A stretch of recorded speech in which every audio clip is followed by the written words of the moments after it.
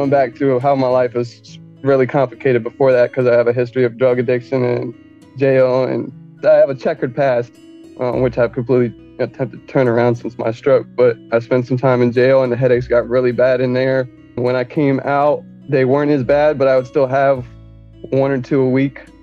And I started going to the hospital and trying to get doctors to look at it. The headaches, they got better, I guess, because there was less stress from not being in jail. So I kind of was able to ignore them, and then they started getting worse again. And I went to the ER a couple times, and like I said, they just kind of pushed me back out the door, almost like, this guy's just looking for painkillers, and they didn't really pay much attention to me.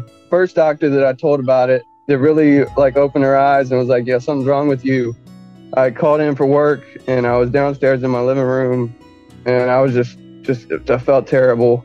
Got up to open the door because I heard the mailman open my mailbox on the front of my apartment, and I passed out on my porch. Luckily, I had a friend living with me at the time, and she heard me hit the floor and came down and called the ambulance. Along with obviously the spinal injury and such, my body pretty much completely atrophied. So when I came to, I still had my trach in. So I still had all that junk in me. My memory's really spotty on that. Because like I said, your brain will delete stuff it doesn't want to remember. The first thing I really remember bits and pieces. I remember, I couldn't lift my hands or move my feet. I could move my toes and my fingers. I didn't have the strength to lift my arm or hold my head up.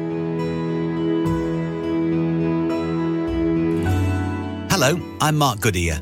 Welcome to Season 5 of Stroke Stories, the podcast that seeks out and hears from stroke survivors. In this episode, we'll hear from Tyler Howerton from Richmond, Virginia. Tyler suffered a stroke at the age of 30. I've always been a car guy, so before my stroke, I was a full-time auto technician working in a shop, and I love that job. I'm still in the automotive field now, but obviously not to the same capacity. Hobbies was cars and hanging out with friends on the weekends. I was a little bit of a go out and have fun on the weekend. Well, actually, I had a lot of fun on the weekends, but I still turned around and took care of my 9 to 5 on the weekdays. The stroke was actually caused by, they were trying to treat meningitis. So before the stroke, I was having terrible headaches for about 2 years, and nobody could figure it out. And it finally hospitalized me, and they removed too much spinal fluid while trying to relieve pressure from the infection in my brain, and caused 2 strokes. And along with that came spinal injury and damage to my equilibrium. It pretty much made me quadriplegic. The first real bad headache I remember was one night I went with my cousin to pick up his wife's car a couple hours away here in Virginia. And I had a headache so bad that I couldn't even open my eyes. I remember him telling me, he's like, dude, your head looks like a balloon. Because I had the infection in the back of my head, just swelling my brain up, made my neck stiff. Every couple of days, I would have one like this, just completely incapacitating headaches. And there's a mid-story in that, going back to how my life was really complicated before that, because I have a history of drug addiction and jail, and I have a checkered past, which I've completely attempted to turn around since my stroke. But I spent some time in jail, and the headaches got really bad in there. When I came out, they weren't as bad, but I would still have one or two a week. And I started going to the hospital and trying to get doctors to look at it. But doctors, every time I went with a crazy headache, they kept me for a little while till I felt better and sent me back out the door, almost treating me like I was just there trying to get drugs or something. No, I mean, I don't have any drug history in my medical history. I'm not exactly mad about it, but it was frustrating that I really knew I had something wrong with me, but nobody would pay attention to me. Tyler contracted fungal meningitis. Every 6 months, I have a 4-hour MRI to make sure the fluid levels in my brain are staying the same. I have a shunt in the side of my head. It drains from my brain down in my belly. The headaches, they got better, I guess, because there was less stress from not being in jail. So I kind of was able to ignore them, and then they started getting worse again. And I went to the ER a couple times, and like I said, they just kind of pushed me back out the door, almost like, this guy's just looking for painkillers, and they didn't really pay much attention to me. First doctor that I told about it, that really opened her eyes and was like, yeah, something's wrong with you, was actually not a doctor that could deal with it. She was a liver doctor, and she was like, yeah, she was like, something's wrong with you. Somebody needs to pay attention. And then not long after that, I ended up going and seeing a doctor that wasn't on the Medicaid program, and he was an older doctor with a lot more experience. And he requested an MRI that my primary care had looked at and said there was nothing wrong with me. And the day I actually ended up in the hospital, that doctor got a hold of my CAT scan and said something was wrong with me. So two-parter. That day that I ended up in the hospital, I called in for work, and I was downstairs in my living room, and I was I felt terrible. Got up to open the door because I heard the mailman open the my mailbox on the front of my apartment, and I passed out on my porch. Luckily, I had a girl, a friend, living with me at the time, and she heard me hit the floor and came down and called the ambulance. And that was the first time an ambulance took me to the hospital about it. And I was in for 10 days, and somebody finally was like, okay, something's wrong with this kid. And they started trying to treat me. They did the testing and figured out that it was meningitis. And then one night, the headache got real bad, and they came in and I guess were working on me and went to do another spinal tap and pulled too much fluid, and all the problems started. I don't have that much information on exactly the events that took place, because last thing I really remember was just feeling really bad, and then the doctors coming in. And then I guess they went to work on me or trying something. My mom and my aunt were around a bunch of it, and they took notes from what the doctors told them. That's why I know what really happened. Coming up, Tyler talks about rehab. I had my own little feats with the rehab and OT, because I got good enough to where I didn't need the power chair anymore. And then I switched to a wheelchair, and I was going back and forth in a wheelchair, and I was getting stronger. And then one night I laid down and I looked over at my wheelchair and I said, I'm not using that thing anymore. And moving back in with his mum. Which was cool because she lives on a country club and they have a private gym and a pool. And that's where stuff really started getting better for me, because I was able to focus on myself. I didn't have to worry about a girl.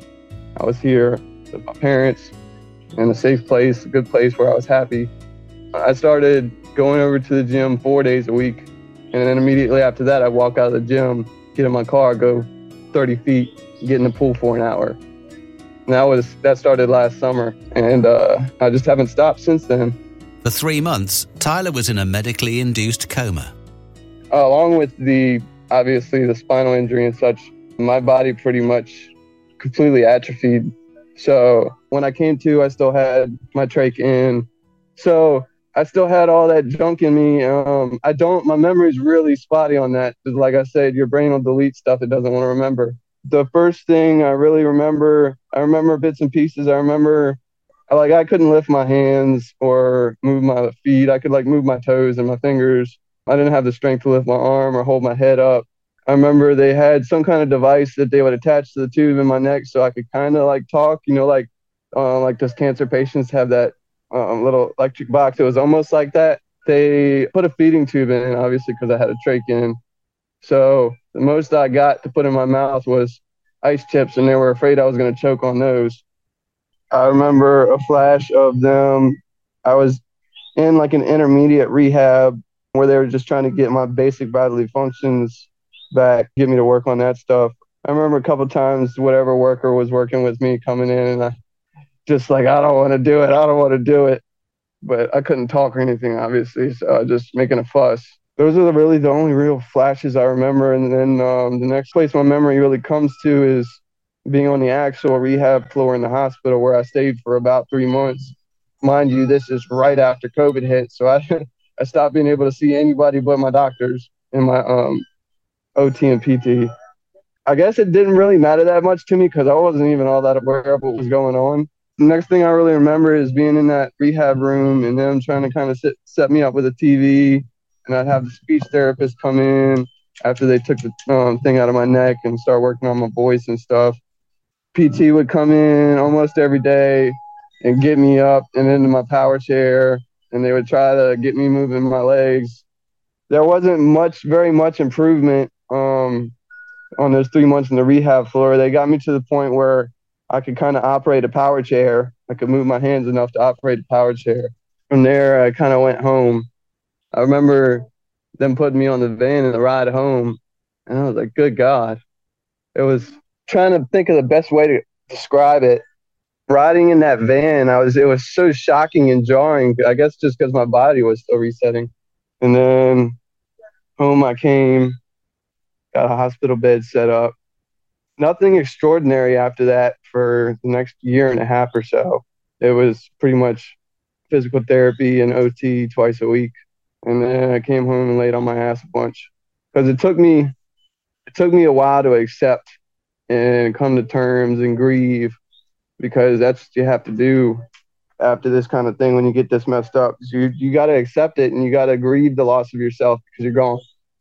I had a girl that was hanging out with me, which was wild, but it was cool. She had fallen asleep, and I was at this point.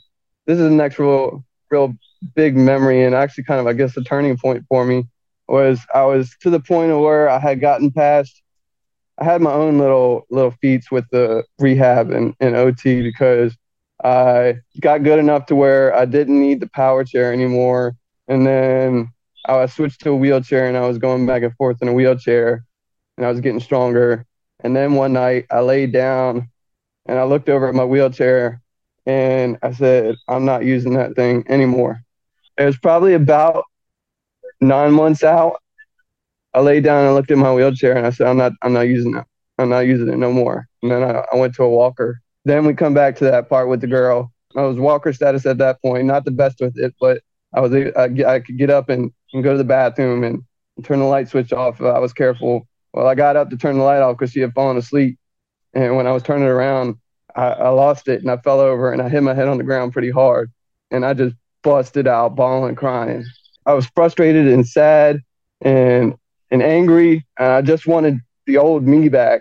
And I think that's when it really hit me that wasn't going to happen. I probably laid there and cried like a little baby for a good 10, 15 minutes, just like if my best friend had died. And then I think after that's when it really started, like things started changing for me, because you really do. You gotta accept that the old you is gone, and then you gotta accept the challenge of becoming a new you.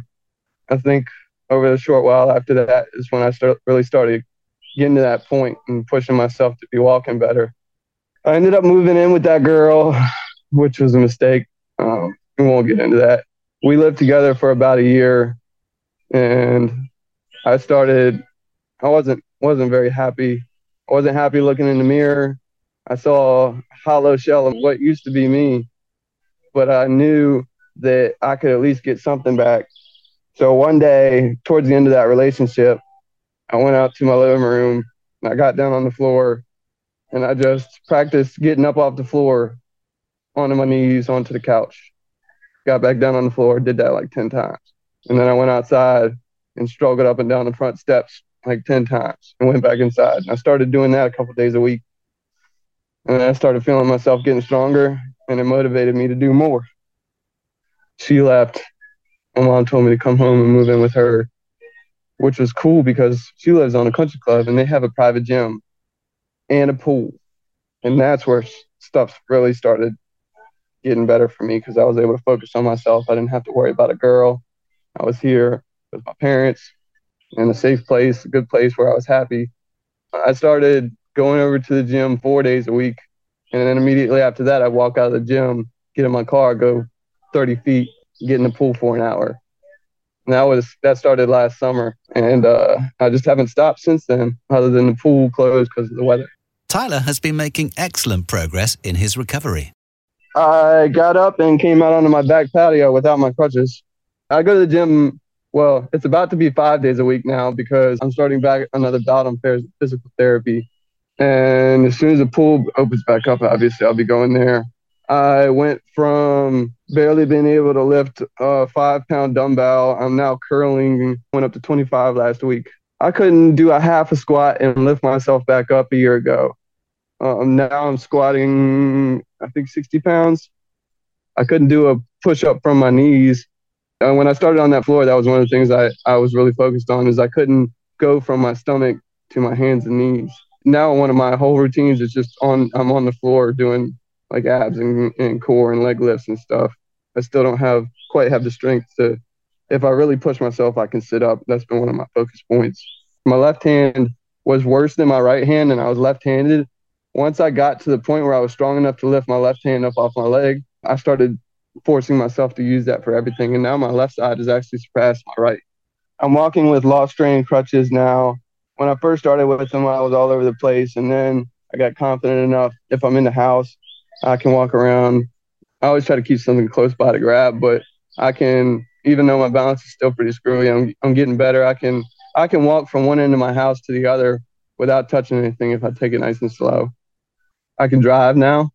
One of my biggest pushing factors is I still have my first car from when I was 17, and you'll probably appreciate it. It's a Mark II GTI. And being able to drive that was a big driving factor for me because that's something that's been with me my whole life, and it's very important to me.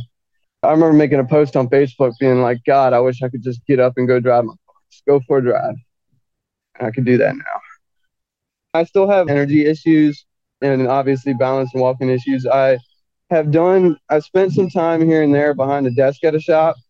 I also have feet with disability, which I don't want to lose because I can't work a full-time job and support myself. So I really need it now at the moment.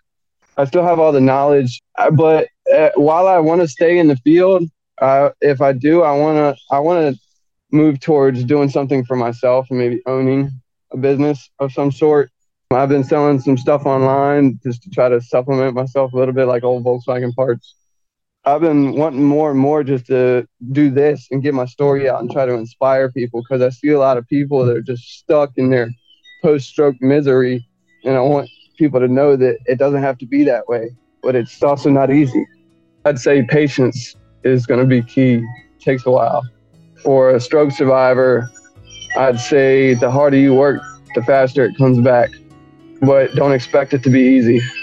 You got to decide how bad you want it. And for a family member or a friend, I'd say just be there and provide all the support you can. Tyler was suffering from a life-threatening fungal meningitis infection when he suffered his stroke. He's since learned to walk again and is even back driving his car and hopes one day to own his own garage. Thank you very much for listening to Stroke Stories. We very much appreciate your support. Please do subscribe and rate and comment and recommend to anybody you think it might help. And if you are or you know of a stroke survivor and there's a story you can share, please get in touch via Twitter or Instagram. Our DMs are always open. The Stroke Stories podcast was produced by Aidan Judd. I'm Mark Goodyear. Thank you for listening.